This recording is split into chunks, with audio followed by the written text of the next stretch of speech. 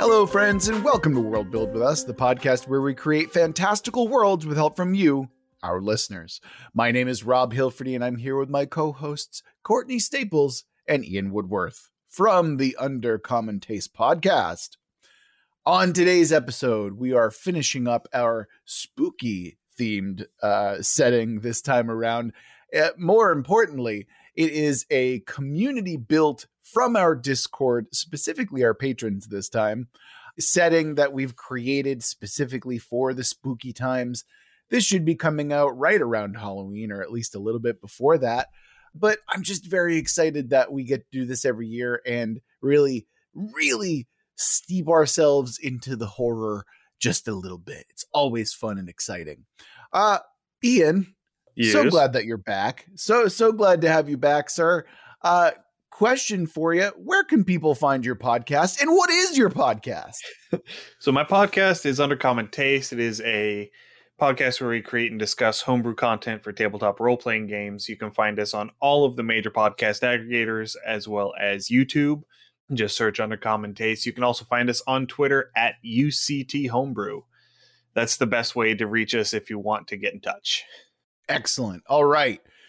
Before we get into our podcast, I have to do my shilling as well, Ian. So if you want us to build your world, you can always go to our website, worldbuildwithus.com, where you can click on the link, follow the instructions, and within a reasonable amount of time, we'll be building your world.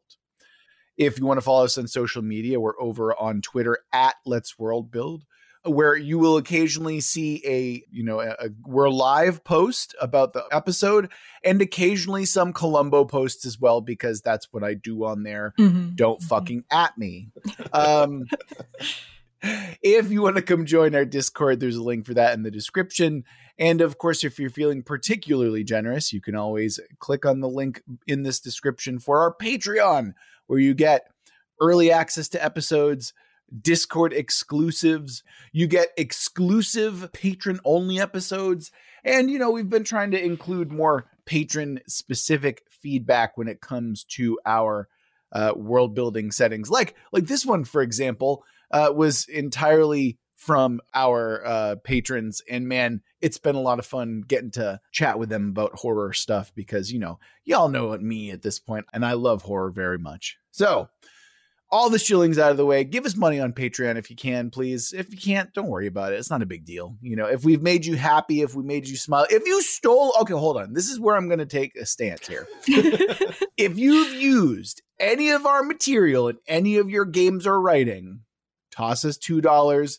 It's the cheapest licensing fee we will provide. Otherwise, it's intellectual theft and we're coming for your brains. So, that's just how that works. Anyway, enough of that out of the way. Big thanks to our patrons. And a reminder for everyone, this is the second of a two-parter. So please go back and listen to that first one if you haven't already, because you're going to be pretty damn lost once we get into the blood-soaked menace that is the Church of 1,000 Blood Rites. Last we left off, we had a twist that we would have to reconcile this episode, wherein someone has been dead the whole time. So, Ian, as our consummate guest, where did you go with this one? Okay, so I need to preface this a little bit. I'm drawing some inspiration here from a past guest we had on our show, Mitch from Penny for a Tale Games. He came on to talk about a game that he was working on called Necrobiotic. And the general conceit of the game is that humanity is in decline, and so they have figured out a way to take the bodies of the dead and use clockwork mechanisms to create automata from the corpses of the dead to perform all of the various tasks that just needed doing.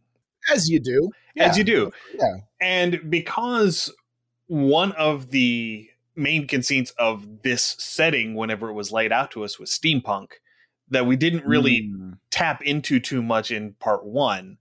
I wanted to draw on that combination for this in part two and say that the leader of this cult is the one who has been dead the entire time, and that he has been basically rebuilt as one of these automata and is more or less a constant conduit for the entity. So he's basically just this puppet that the entity is walking around doing what needs doing.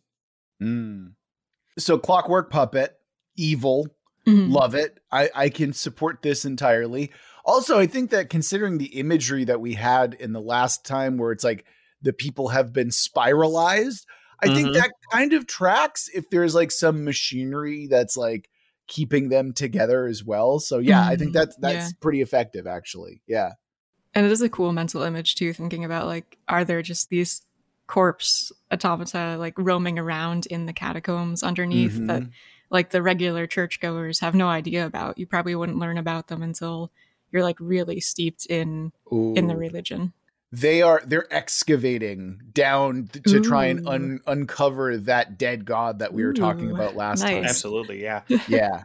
And the neat thing, you know, because we are tying this to sort of a cathedral, I mean, I have it in my brain that it is sort of almost built to mirror kind of like the Catholic Church almost. Correct me if I'm stepping too far, but like good one. But like Catholic or Orthodox leaders, you know, the vestments that they wear on high holy days that are these massive ostentatious garments, you know, this cult leader, whoever they happen to be, perhaps they are always wearing the vestments whenever they come out to do their sermons. Yep. And so you can cover a whole lot of weirdness with a nice big flowing robe. Yeah, absolutely. And, you know, throw on some gloves, maybe a cowl to shroud the face in shadows. And there could be basically nothing left that even resembles a human in this shell. Yeah. Except for the voice, you know? Yeah. Although depending on how like clockwork you want to go with it, you might have like, have either of you seen the Edge Runners anime? The Cyberpunk? I've only seen the first couple episodes. Not yet. Okay. Things kind of blur together. Has Adam Smasher spoke at all in those episodes? No. Okay. So imagine that's the voice that I have in my head where it's like kind of modulated and weird sounding. Like that's kind of what I have in mind. So you could do a normal voice or you could have like a weirdly, it could kind of have like a whistle to it because it's like a steam whistle or something. Yeah. That'd be good too. Yeah. Interesting. So it sounds kind of like the woodchuck from the old Winnie the Pooh cartoons. No. The whistle through his teeth. No. Oh God. Yeah. Oh man. I loved Gopher. Like Gopher's so great. Yeah. I'll fucking defend Gopher all day. Like he's great. Another idea too is like if we wanted to keep his voice hidden as being like this odd thing, like he could also communicate through that elaborate writing that we had discussed last time. Like if he's basically writing out his sermons or whatever, and maybe you have other people who are narrating as he goes. Yeah. It could also be like what's that cult that had the yogi who wouldn't speak but only spoke to his top person? Yeah. Oh shit. Yeah. I was just reading about that recently and I forget. Yeah, and like she was the one who was actually running everything and like he was So it's kind of like that as well, where it's like, oh, he's the voice of God. He only reserves it to like his holiest of holy priests. And in actuality, it's because he's like this weird like steampunk monster thing, you know? Yeah. Like, so you just see like the high priest come out and like write on the thing and everyone's kind of in awe of it, you know, because it's like, oh, he never comes out. We never get to see him. And then it's like, oh, wow. And then there's like new scripture. It's like, oh, new scripture just dropped. Like, let's see what God has to say this time, you know?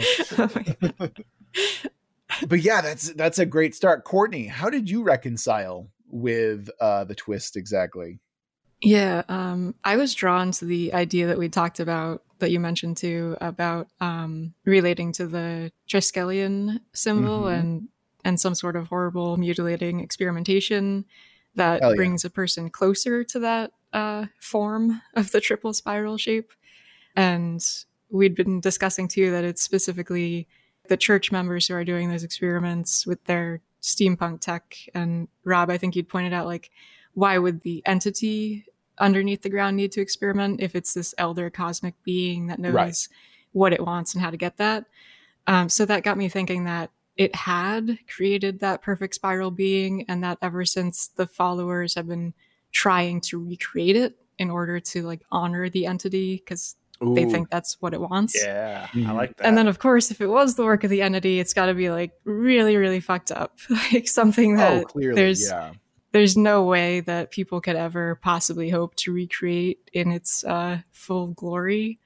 Do you have an idea for that? Because I have a very strong image, but I want to hear what you have to say because I know you do.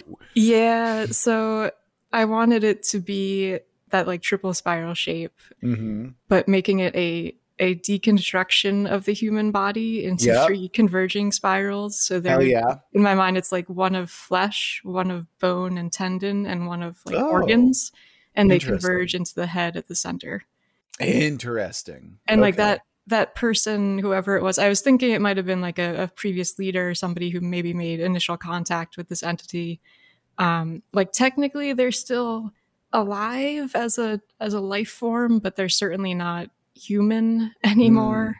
So yeah. Are we sure we don't want to just make that the high priest? He just gets like wheeled around. No, I mean he's perfect. He's perfectly capable of movement on his own, but he's like covered under all these vestments, right? Yeah. And it's like, because you're like, the whole point of this church is not to like make you weaker, right? It's to make you like, wow, look at what the human body can do. Look at this fucked up thing. And it's like, yeah, it's kind of like the moment in Midnight Mass where they're like, awe means fear, be not afraid. It's kind of like that, where it's like, oh fuck, that is horrifying, but it's holy, you know, like don't worry about it, it's all good, you know. Because then if you were ever to reveal himself, like I imagine under the robes it's sort of all tucked in neatly, but if you were to like kind of unveil himself and like spread out into this massive spiral shape of these three converging spirals, which is fucking horrifying. I also like to believe two things, Courtney.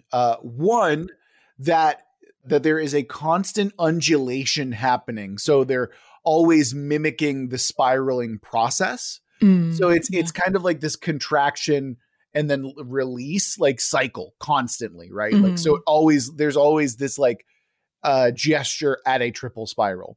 And third, at the center is like this peeled back exposed brain, like just like a brain stalk that is like at the center. And then like the brain itself has like weird spiralization happening to it as well. Oh, that's cool. Yes. That's like the folds of the brain have been manipulated and warped to resemble the spirals. Exactly. It's the opposite of smooth brain, where it's like your brain has been spiralized as well. Yeah. Wow. Yeah, that's amazing. That's really good. I like that a lot. So let's go back though, because I love the idea that what's happened since this creation, since the high priest's kind of spiralization, what has happened is that they've been trying to replicate that process through machinery and experimentation, like you said, Courtney. So like there's this idea of like they're trying to like peel people open and like stick in gears and like metal bits and stuff. That's like, we can get there. And it's like, no, you can't. Please stop. You know, like you're basically deconstructing a human body, and holy shit, it's horrifying. Yeah. It just doesn't work out ever. Exactly. Yeah. That is horrifying. What a fucking villain. It's actually, I would say it's beyond villain. I imagine that there's a much more human like face to the actual church, but this is the thing where it's like, if this were Bloodborne, this is where you like go behind the altar and up above a level and you're like, oh, there's a Bryatus. Oh, Jesus Christ. You know, where it's like, it's a DLC boss for sure. You know what I mean? Okay. Here's the thing, right? My reconciliation with a twist directly ties into the people that I'm bringing into this particular situation. So I'm going to hybridize this whole deal, and we're going to we're going to smoothly segue directly into, because we didn't do the normal faction stuff. It's very difficult to do factions in a particular setting where it's like so small so intimate and so horrifying. So what we did instead is we had different types of people that we had to bring in. I rolled for a friend group to bring in. Here's how I just need to break it all out, and I'll show you how it works. I'm going to put the pieces together for you. I too thought there was a distinct lack of steampunkiness going on in this particular setting. So I decided that the group of friends that I have are a group of street urchins, orphans all, who basically go around and commit crimes. They're all teenagers, maximum being like 14 years old. We're talking like It Part 1 type of vibes. And what has happened is one of their friends who had been really interested in the church has gone missing.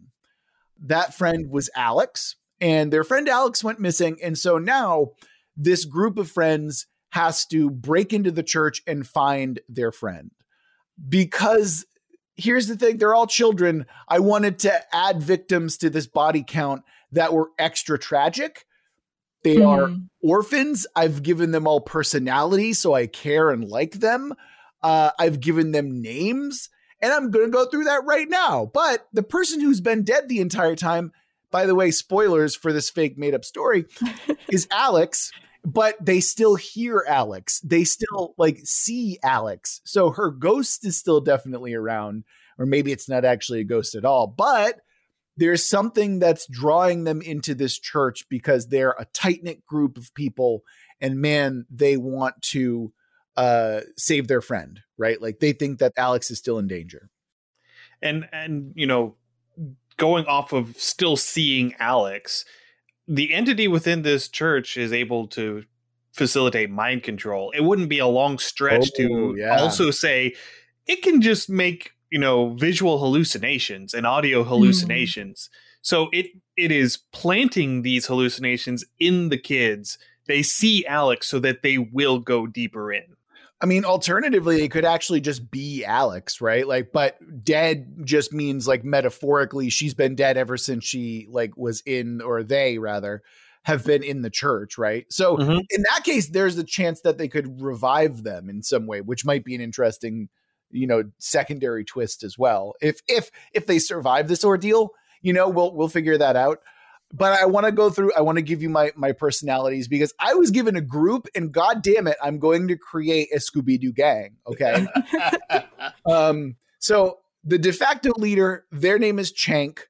He is a good thief, not Hank, Chank. Yep. So he is a good thief. He is the de facto leader. He's got that bold, brash attitude, and he takes very good care of his friends. He is the reason that everyone sticks around and sticks together. Next, we have Pee-wee, not an ironic nickname, actually very small for his age, has one leg, and is a son of a bitch. He uses like his like sorry looking state to cheat and rob people, and he is in his area a notorious card cheat and gambler. Like he's a hustler, and he knows what he's doing. On the flip side of that, we have Henry, who is a strong guy who really dislikes Pee-wee, gives off big himbo energy, and is very, very good with machines, which is important because what these, I'm sorry, I forgot one. We also have Olivia, who is a second story gal. Basically, she is the one who does the acrobatics. She's the one who does the sneaking and the stealing when it comes to like breaking and entering part, right? So this whole gang, what they do is they essentially salvage or steal bits of machinery off of like moving carts, off of public spaces, and then they sell it either for scrap or, you know, maybe they'll have like a particular salvage deal, something like that. But that is how they make their living, and I wanted to incorporate just a little bit of steampunkiness to it. So I've set up the slaughterhouse. We're going to lose some of them. That's kind of the reason that I wanted to make them at least a little bit endearing. And that's my friend group. So nice. The only issue is all I'm picturing is Oliver Twist where they're stealing catalytic converters. I mean, that's not too far off. You're not wrong. Like I will take like Stephen King meets Oliver Twist with steampunk, you know, like that's totally fine. That's fine. Yeah. I'm not. It's not a critique. I love it. Yes. I'm just pointing that out. That's what I'm picturing. Look, it's tough on these streets, y'all. Okay, it's tough on these streets, and you got to survive somehow. Again, Pee-wee's just a son of a bitch, though. Don't ever trust Pee-wee. He's like the worst one. Which, of course, means that Pee-wee's the one that's going to survive. He's the one that's going to live to the end. No, he's going to survive once and then try and pull that same trick again. And then he's going to die from the second one because he doesn't know that it's like a hive mind situation, you know? So he's like, oh, I'm going to try the same thing because it always works. Like, I gotcha. Yeah. I was actually picturing Olivia as the one to die first, other than Alex anyway. The one who's like the sneakiest, doing like the coolest tricks and acrobatics, like normally the one who's like at the top of her game and then just gets immediately like shut down when she tries pulling that in an area where this entity is just all seeing. Well, I mean, here's the thing, right? We don't know how they're going to die or if they're going to die. I want to roll some dice to see how they fare personally, but we have to introduce the other characters in this little horror story that we've got going on, because I've given my characters a reason to go into the depths so they can find their friend. There is horror awaiting them. There is death there. So I think the smooth transition would be for Courtney to tell me who the villain of this particular story is. All right. So for villains, I'm often drawn to the kind of second in command types who like usually appear stuffy and overly lawful, but they manage to fit into their communities well and also tend to become primary threats later on. For a topical example, like Bev from Midnight Mass, who's this like immensely frustrating person, but is really fascinating to watch as a character.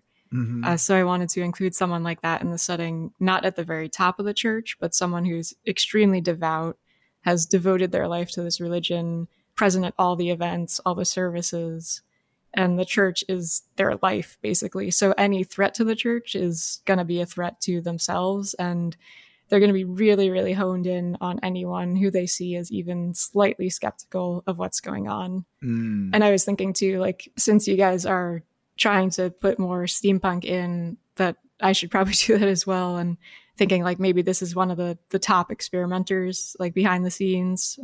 They're ones who are actively working on these creations, or maybe even just directing the other technicians in what they do, like demanding, you know, we need to try harder next time. We need to make this perfect, that sort of vibe.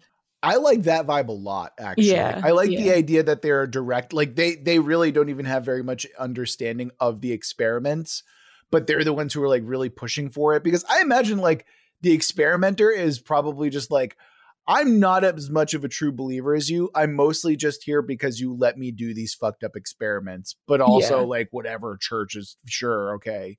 You know, but like, no, like the character you're talking about is a super, like a zealot is the word I would use. Yeah. I think that's super interesting. Yeah. Yeah. Like a shitty manager type who like doesn't know what their underlings do, but demands like peak performance from them at all times.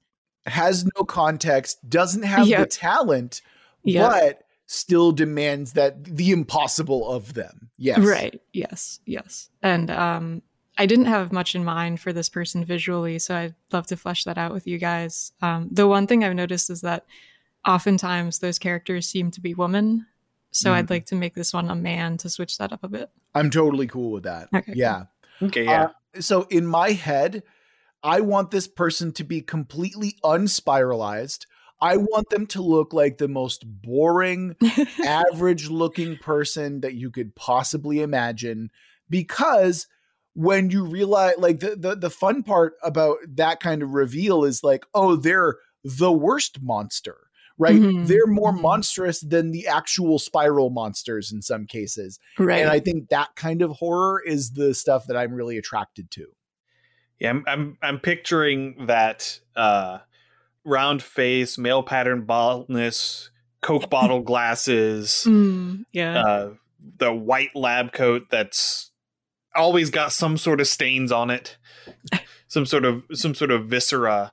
Okay, I've got you on this one. Okay, so male pattern baldness, almost. They have the thinning hair on the top pulled back into a ponytail that is just like not doing it anymore. It's like part comb over, part ponytail. You know exactly what I'm talking about. Yeah. And I want to push back on you, Ian, because I think that they're not going to have viscera on them. I think that they're going to be fastidious about that. Like, the Turgeons and like the experimenters, yes, they're probably going to be a little bit more like gory. But I think this person, because they're like, I'm not dealing with that. That's not my job. Like, I want them to be like pretty spotless. Okay. Yeah. Actually, Ian, when you were talking about like round face and like baldness and stuff, I hadn't pictured that before, but that made me think of like a classic monk type figure. Like just a guy in a brown robe, and he looks very unassuming and greets people at the door, and you would never think that he's the one like pulling all the strings in the background. That's good, actually. I like the unassuming bit very much there. Yeah. Absolutely. But I want to have some sort of sensory input that you get from him, something that just makes it seem a little bit off. And I'm leaning towards a smell. I like that. Maybe like they constantly have just like this faint metallic odor to them. Mm-hmm.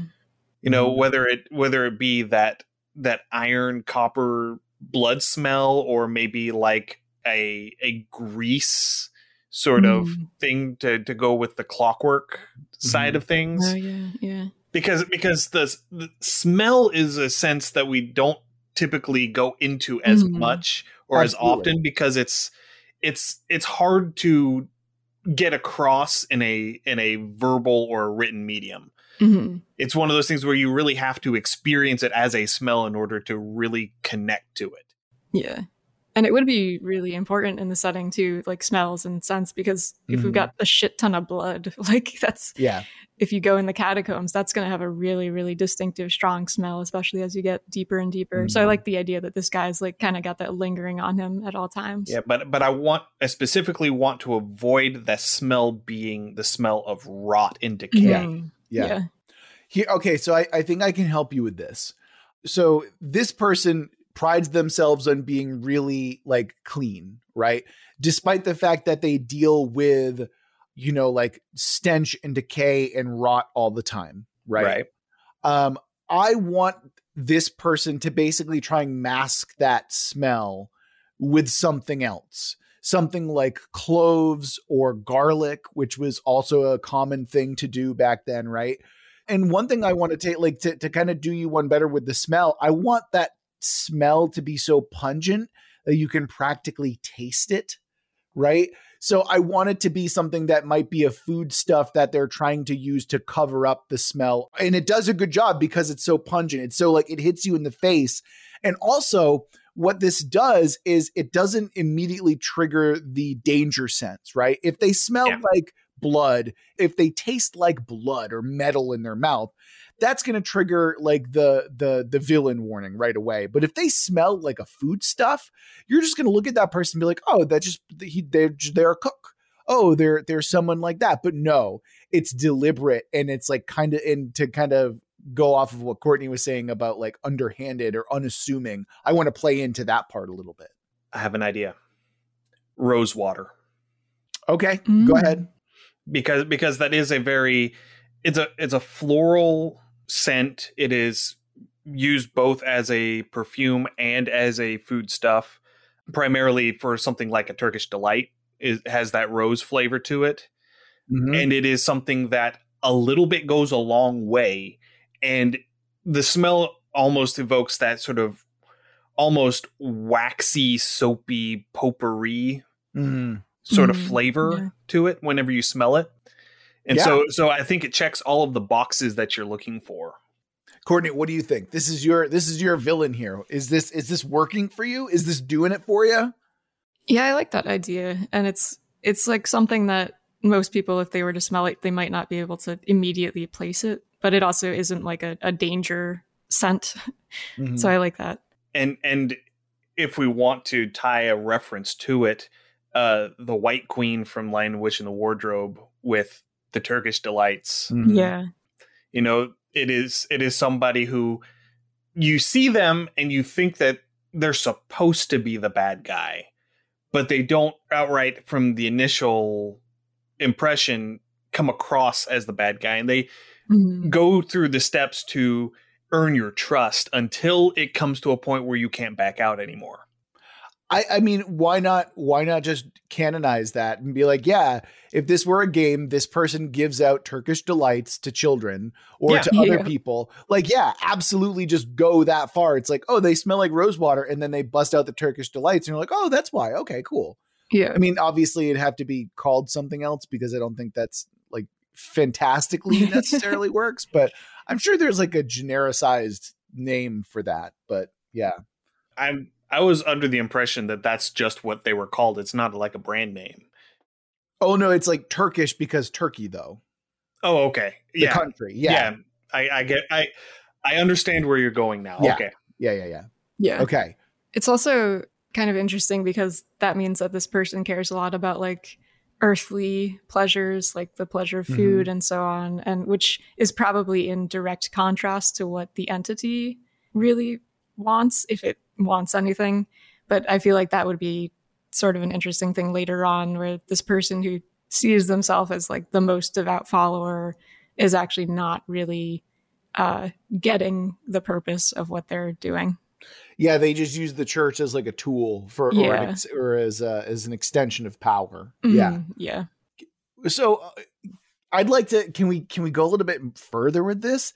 Can we say that this is the most powerful person who hasn't like done the rites or who hasn't like really been visited by like the entity very much? Yeah. I like that. Because that's kind of fun to me. Like it shows that they're like not really a true believer. Yeah. They could even be sort of telling themselves like they want the process to be perfected before they go through it. But in reality, they're just like putting it off further and further. Because they don't really believe. Yeah. Because they're afraid of what it is. But they're the ones who are performing faith, right? Yeah, absolutely. I can almost see this as one of those instances where you get a manager in the position where they can do the best possible job and they want promotions, but the people above them realize that the place that they are right now is the best place for them and they resent that. That's good. I like that. Yeah. That's amazing. Hell yeah. Okay. Yeah. Because I have definitely worked for some of those people. Of course. And they're very bitter. Oh, they are. Yeah. Oh boy, are they bitter. Yeah. It's basically middle management, the villain. Yeah, kind of. So we go from performative faith. We're going to transition over to Ian, who had the skeptic. So Ian, tell us about your skeptic. What are we exploring with this particular theme here? Okay, so I wanted to tie my skeptic back to my tenet with the woad. And I wanted to figure out how we get the tenet into the story. And so I think that the skeptic is someone, they are a very all or nothing person. They don't take half measures. And so whenever they decided that they were going to join the church, they went full throttle into the church and went through and got their initiation. And then they got hit by that initial possession and they realized, oh shit, this is not what I thought I was signing up for. And so they're already having that little bit of a crisis question because they can't back out now.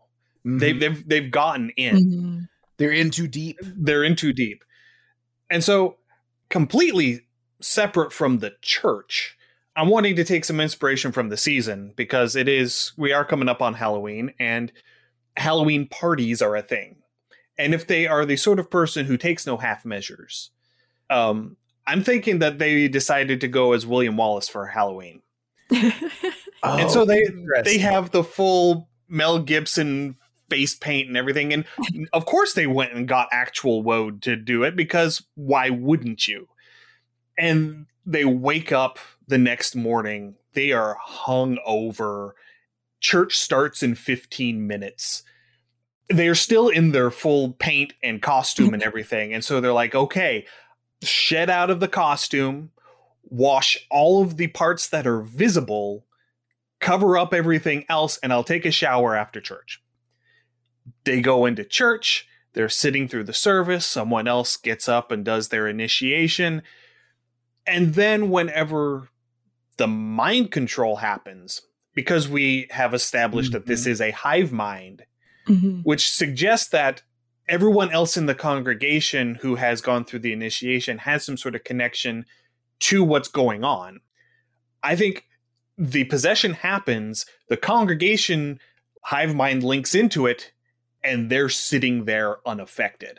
Yeah. And they're looking around and they're seeing the glazed looks and the fervent smiles as the event is happening. And they're trying to figure out, and now they're starting to go into it with a more scientific perspective of, okay, what just happened? How did that happen? And is this my ticket to get out? I like that. Love and then that. they would probably like do experiments too. Like, is it because I'm hungover? Do I need to get wasted before the next service? And like slowly whittle down to like, oh shit, it's the woad that's doing this. You know what's funny, Courtney? I was thinking something very similar, but I was actually thinking that the first indication that something's off when they wake up is that they wake up late. Because I imagine that like there's like a call to like the church very early for the congregants. Yeah. So like everyone wakes up at the exact same time. And so when this person wakes up and it's like maybe 5 minutes off or maybe like, hey, where's so-and-so? And then at first he's like, wait, was it just because I was drunk? Like what happened? And then as like the day goes on and there's like that disconnect, like I don't feel the Holy Spirit moving within me today. Like all of a sudden things start to click. And then that's when it's like, okay, yes. And of course, because the entire experience would be so mind shattering, world shattering. Yeah. The first thing he's going to do is go home and take a cold shower. Yeah. Yep. And so it washes off the woad and suddenly everything is back to normal. And that's why he has to figure out and piece it together because all of the possible steps have been washed away. And now he has to rationally piece it back together and figure out what it is. And he's thinking about that crisis of faith that he had. Like what happened? Why was that one service the time where I just didn't feel it, where I just didn't feel the Spirit in me? And so like, there's probably this long con game or long character development part where he's trying to figure out, is it me? Did I not have the faith? Was it something else? And then there's a second instance has to happen where he puts on the woad again and he recognizes, oh, fuck, it wasn't faith. It was this that happened, you know? Yeah. That's so good. That's so good. Oh, I love that. Love that. Yeah. Question. So we established last time that like applying the woad to your skin is what blocks it. What happens if you ingest woad? Let's make it lethal so it just fucking kills you. Well, I mean, as it exists as a substance, it is fairly caustic. It is. I mean, you set it with potash or urine, so it is a very basic substance as a pigment, and so just consuming that would probably not be great for you. Okay, all right. I was wondering, like, if as a sort of act of desperation, that's something that people could do, since on your skin it can Courtney, you're spoiling the kills for later on. Come on, somebody's gonna be like, oh, I gotta save myself, like, oh, and then fucking dies. Come on, Courtney, you're giving away the good kills. It is also derived from a plant that is mildly psychotropic. So so that adds an entirely separate element of this could be a problem. Yeah. Wow. Okay. Speaking of the kills, shall we get to the kills and figure out what this scene is going to even play out as? Here's the deal. Okay. I feel like what we should do is all roll dice and then maybe we figure out some power dynamics based on those dice rolls. And then we can kind of play out the narrative that we've set up here. How do you all feel about that? Yeah, I'm all for rolling some dice. Okay. I have 4 people. I'm going to roll 4 dice. That way we can just like see who dies and see who survives. How's that sound? Sure. All right. Okay. I have D20s, so I'm going to roll some D20s to see what we get. Okay, so I know who I'm rolling for. I'm going to roll the dice, and hopefully we'll see who survives. Yes. Okay. So Chank got an 18. Olivia got an 11. Henry got a 10. And I swear to God, this isn't rigged. Pee-wee got a fucking 1. Like a natural 1. Nice. So roll your dice and let's see where the dice kind of take us here. Okay. I got a 2. Wow. Okay. I also got a natural 1. Oh, shit. You're doing great. Oh, shit. Okay. Viscera falls, everyone dies. No. I got 3 characters who are fine. I got 3 who are fine. You can fuck right off. Okay, we're going to have to roll again, Ian, because one of us has to die here, right? Okay. I got a 10. I got another 2. Wow. Okay. This die is just not doing great today. Well, okay. I mean, Pee-wee goes on. So, okay, here's what happens then, right? Pee-wee is probably going to be scamming your skeptic. And then something happens where you were exposed. He maybe steals the woad off of you. And then how does your skeptic die? I think that they get snatched up and brought below and spiralized. I think that's what happens. Yeah. Okay, wait. So your skeptic is going to confront people, and like just as he goes to put on the woad, he realizes that he's been pickpocketed by Pee-wee. Ooh, or maybe Pee-wee has sold him fake. Well, it's just like blue paint. Like there's nothing special about it. Okay, but if Ian is describing their skeptic as no half measures, why would he be buying it off of a street urchin? Exactly. Yeah. True. I think Pee-wee picking his pocket would make a whole lot more sense in this case. Yeah. And because then it's like, oh shit, I don't have the and then he's fucking dead, right? Obviously the middle manager is not the one who does it. So who gets your skeptic here, Ian?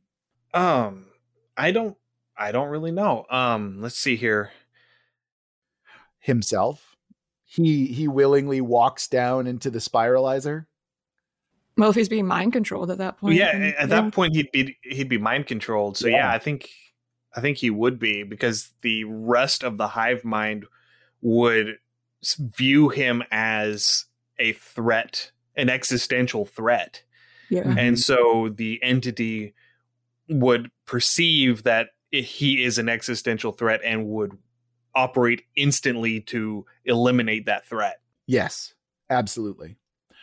Okay. Going forward, I think that because Courtney is playing the role of the villain, she should roll 2d20. And then like, if she gets a lower score among them, then she'll lose a d20. So like, cause I don't want to kill off the villain right away. Right. Yeah, like, we gotta make sure that, they survive a little bit. And Ian, I bequeath unto you Pee-wee, so you can roll for the little bastard who killed your skeptic in the first place. Sound good? That'll work. All right, let's do the next set of die rolls. Let's see how it goes. Uh-oh. It's not looking good for Chank. I'll tell you that right now. No, Chank! So Chank rolled a 3. Henry rolled 12 and Olivia rolled an 11. So what did y'all roll? Would you believe that Pee-wee rolled another natural 1? Hell yeah! Let's go. That works because I got a 2 and a 3. So whoa. Okay. Wait a minute. Wait. You gotta wait. Okay. What did you roll, Ian? A natural 1? Yeah. Oh boy. Okay. I don't want to give you any more characters, man. He's just gonna murder them all. You're just murdering everyone. Yeah. I'm gonna move to a different die for the next Good one. call. You might as well roll a d12. I think you'd have a better chance of rolling higher. So okay. So I'll ask you this: who do you want to have next to kill of my precious children that I've created? Let's do Olivia. All right, you've got Olivia. Okay, I've got Chank and Henry left. Let's talk about how Pee-wee goes. We kind of already talked about it, right? So he understands like, oh, I can't be mind controlled with this stuff. Mm-hmm. But then he pulls a con, and then the second time it doesn't go well. How does that work? What does it look like? Oh, Maybe he tries to trick my villain in some way. Mm-hmm. And yeah, it just does not go according to plan at all. Or like the hive mind kind of spoils what he's doing. Ooh, yeah. Or it's like maybe your villain spots the woad and they're like, oh, okay. And then like gives him the Turkish delight. Oh, I know where your friend is. Alex? Yeah. Let me take you to them. Yeah. I think what it is that Pee-wee is so focused on the fact that the woad blocks the mind control that he completely disregards the fact that he is physically incapable of combating these people and that they mean him harm. I like right, that a lot. because this is like the first person who's like, I don't give a fuck that you don't have a leg and you're small. I'm going to fuck your whole world up. God damn it. I like that exactly. 100%. Yes. Exactly. Yeah. Okay. I think Pee-wee's going to come back. I think, or that's my guess anyway. All right, but Ian, you've got Olivia. We're rolling again. Let's see how Chank and the rest of the crew go. Well, that's a much better roll. Okay. Hey, okay, I'm rolling okay now. What'd you guys get? I got a 14 for Olivia. Wow. Okay. Nice. I got 11 and 18. Oh shit. Okay. So we're gonna have to roll off because Chank got a 13 and Henry got an 11. So 11s are the lowest here. So again, we're facing off against the villain. Roll just a single d20 this time. Single one. Okay. All right. What'd you get? I got a 2. Yeah. Oh yes. Okay. I rolled a 10. This is going pretty well. So okay. We now know that your villain is exposed and like is a bad guy because Henry just like some confrontation happened. He saw you with Pee-wee and then he's like, oh shit. And then something happens. There's exposure. So bam, you're out in the open now. You lose one of your D20s and we keep on rolling. I'm really afraid to see how this goes, but I'm very excited. Okay. I think what ends up happening is he sees Pee-wee is trying to pull the con on the villain, and then one of the villain's henchmen that is obviously, maybe a partially spiralized human comes out and just grabs Pee-wee and yanks him off. And then you have that cinematic where the villain just turns and that sly grin, deadpan stare at the rest of the party. Oh, okay. Hold on. Yes, that too, but also maybe this as well. So maybe it's like, oh, your friend Pee-wee is looking for you. Oh, he said, and like, because they've already have a previously antagonistic relationship. And he's like, Pee-wee said what about Henry? Like he was being nice to him. Yeah. Something like that, right? Where it's like, that's what tips him off. And then like violence happens, exposure happens. And then like Henry just books it. He's out of there. Yeah. It's like the Terminator phone call. Yeah, exactly. Yeah, that's a great reference. Yes. Like, your parents are dead. Yeah. What is it? Do you have a dog or something like that? What's the line exactly? I can't remember. I don't remember. Courtney, do you know what we're talking about here? No, I don't remember the line. I've seen the meme so many times with so many different inserts that I don't remember what the original is. That is how the internet poisons your brain. Yes, exactly. I completely agree. Yeah. Okay. Hoo boy. All right, we're working here. We still got so we got 1 HP left. Let's see what happens. What we got next? Roll them dice. Ooh. Oh no. Uh-oh. What do you got? I got a 4. Oh. I got an 11. Okay. I rolled a 14 for Cenk and a 17 for Henry. So we're doing well. We made it out alive, guys, except for Olivia, who... Yeah. Courtney, why don't you tell us how Olivia goes here? Because, like, I think you had a really good idea where it's like, she's doing something ultra cool and then I'll just get immediately fucking, like, smushed or something like that. Yeah, I mean, that idea does work where, like, if she's gonna venture down into the catacombs to, like, sneak around and try to figure out what happened, and she's like, she is being very stealthy. She's probably walked past groups of people, probably seen some stuff that she's not supposed to see. Maybe that even distracts her and, like, makes her pause for a second too long.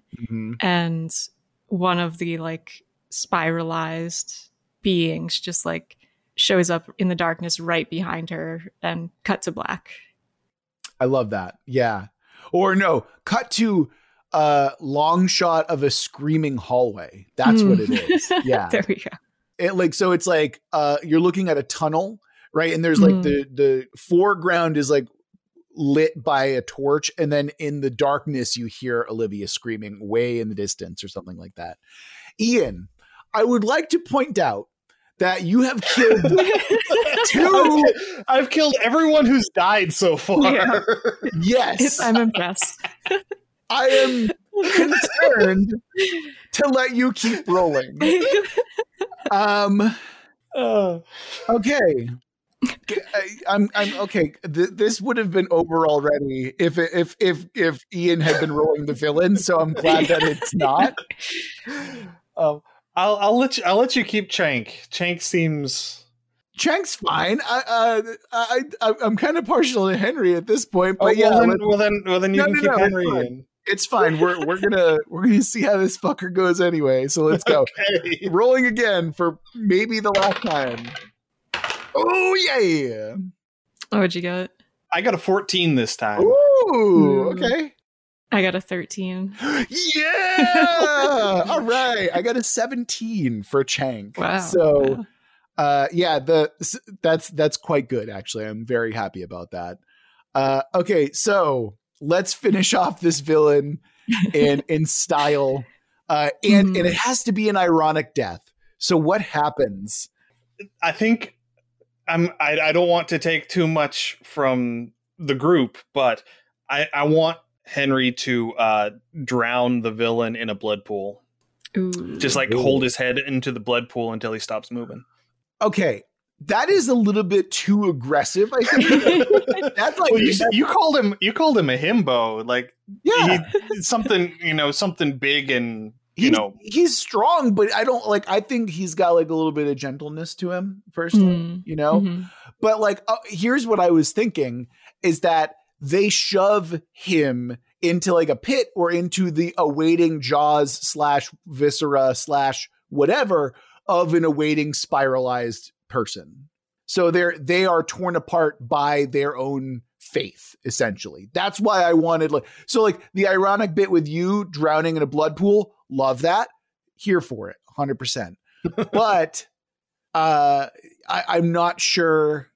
I'm not what do you think, Courtney? Like between the options that we have, is there a third option? Is there a better way? What do you think?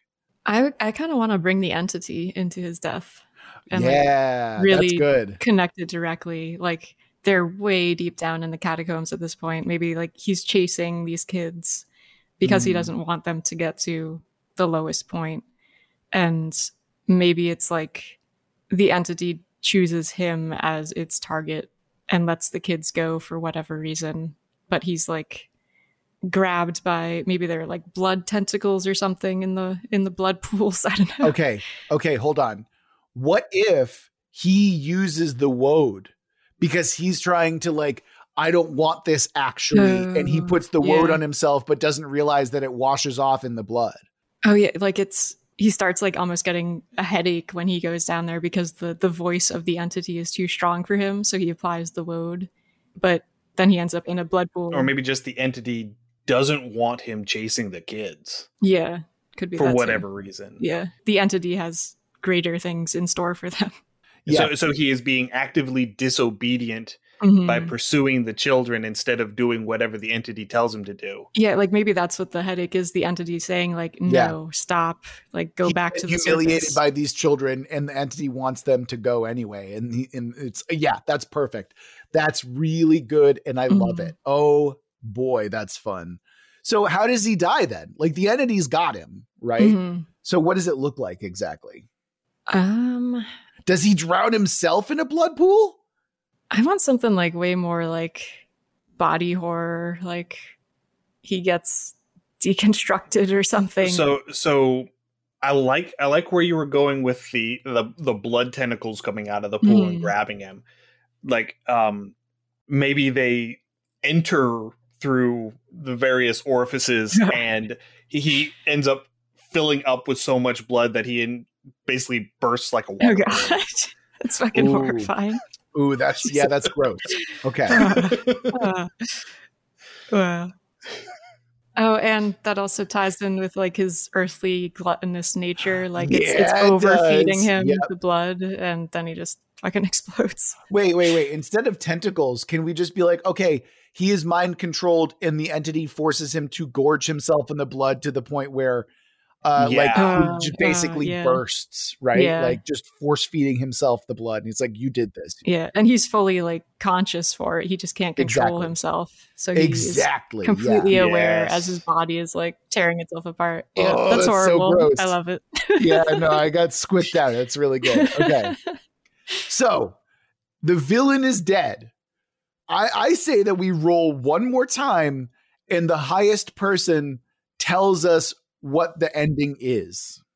Okay. Are we ready? Okay. Fuck. How'd y'all do? I got a 15. I got a 16.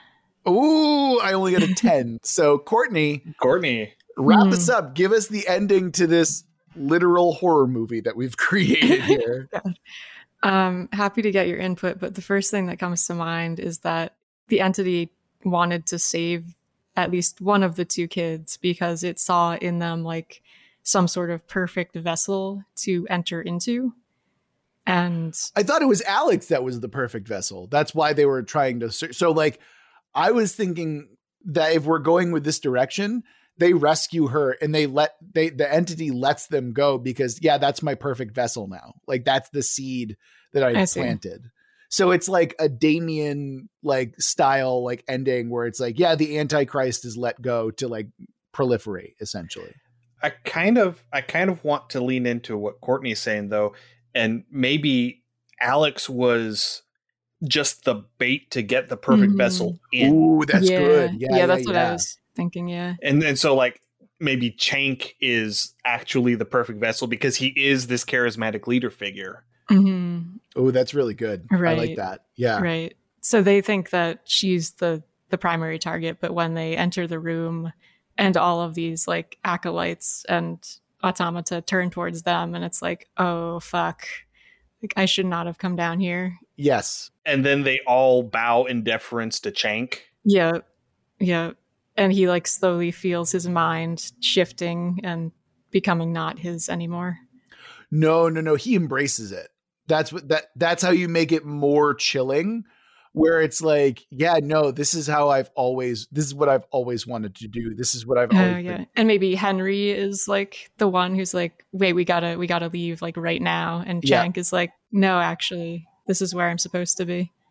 Yes, exactly. So it's like, Chank like basically wades into the blood pools, like the furthest anyone's ever gone. And Henry just watches in horror as this happens.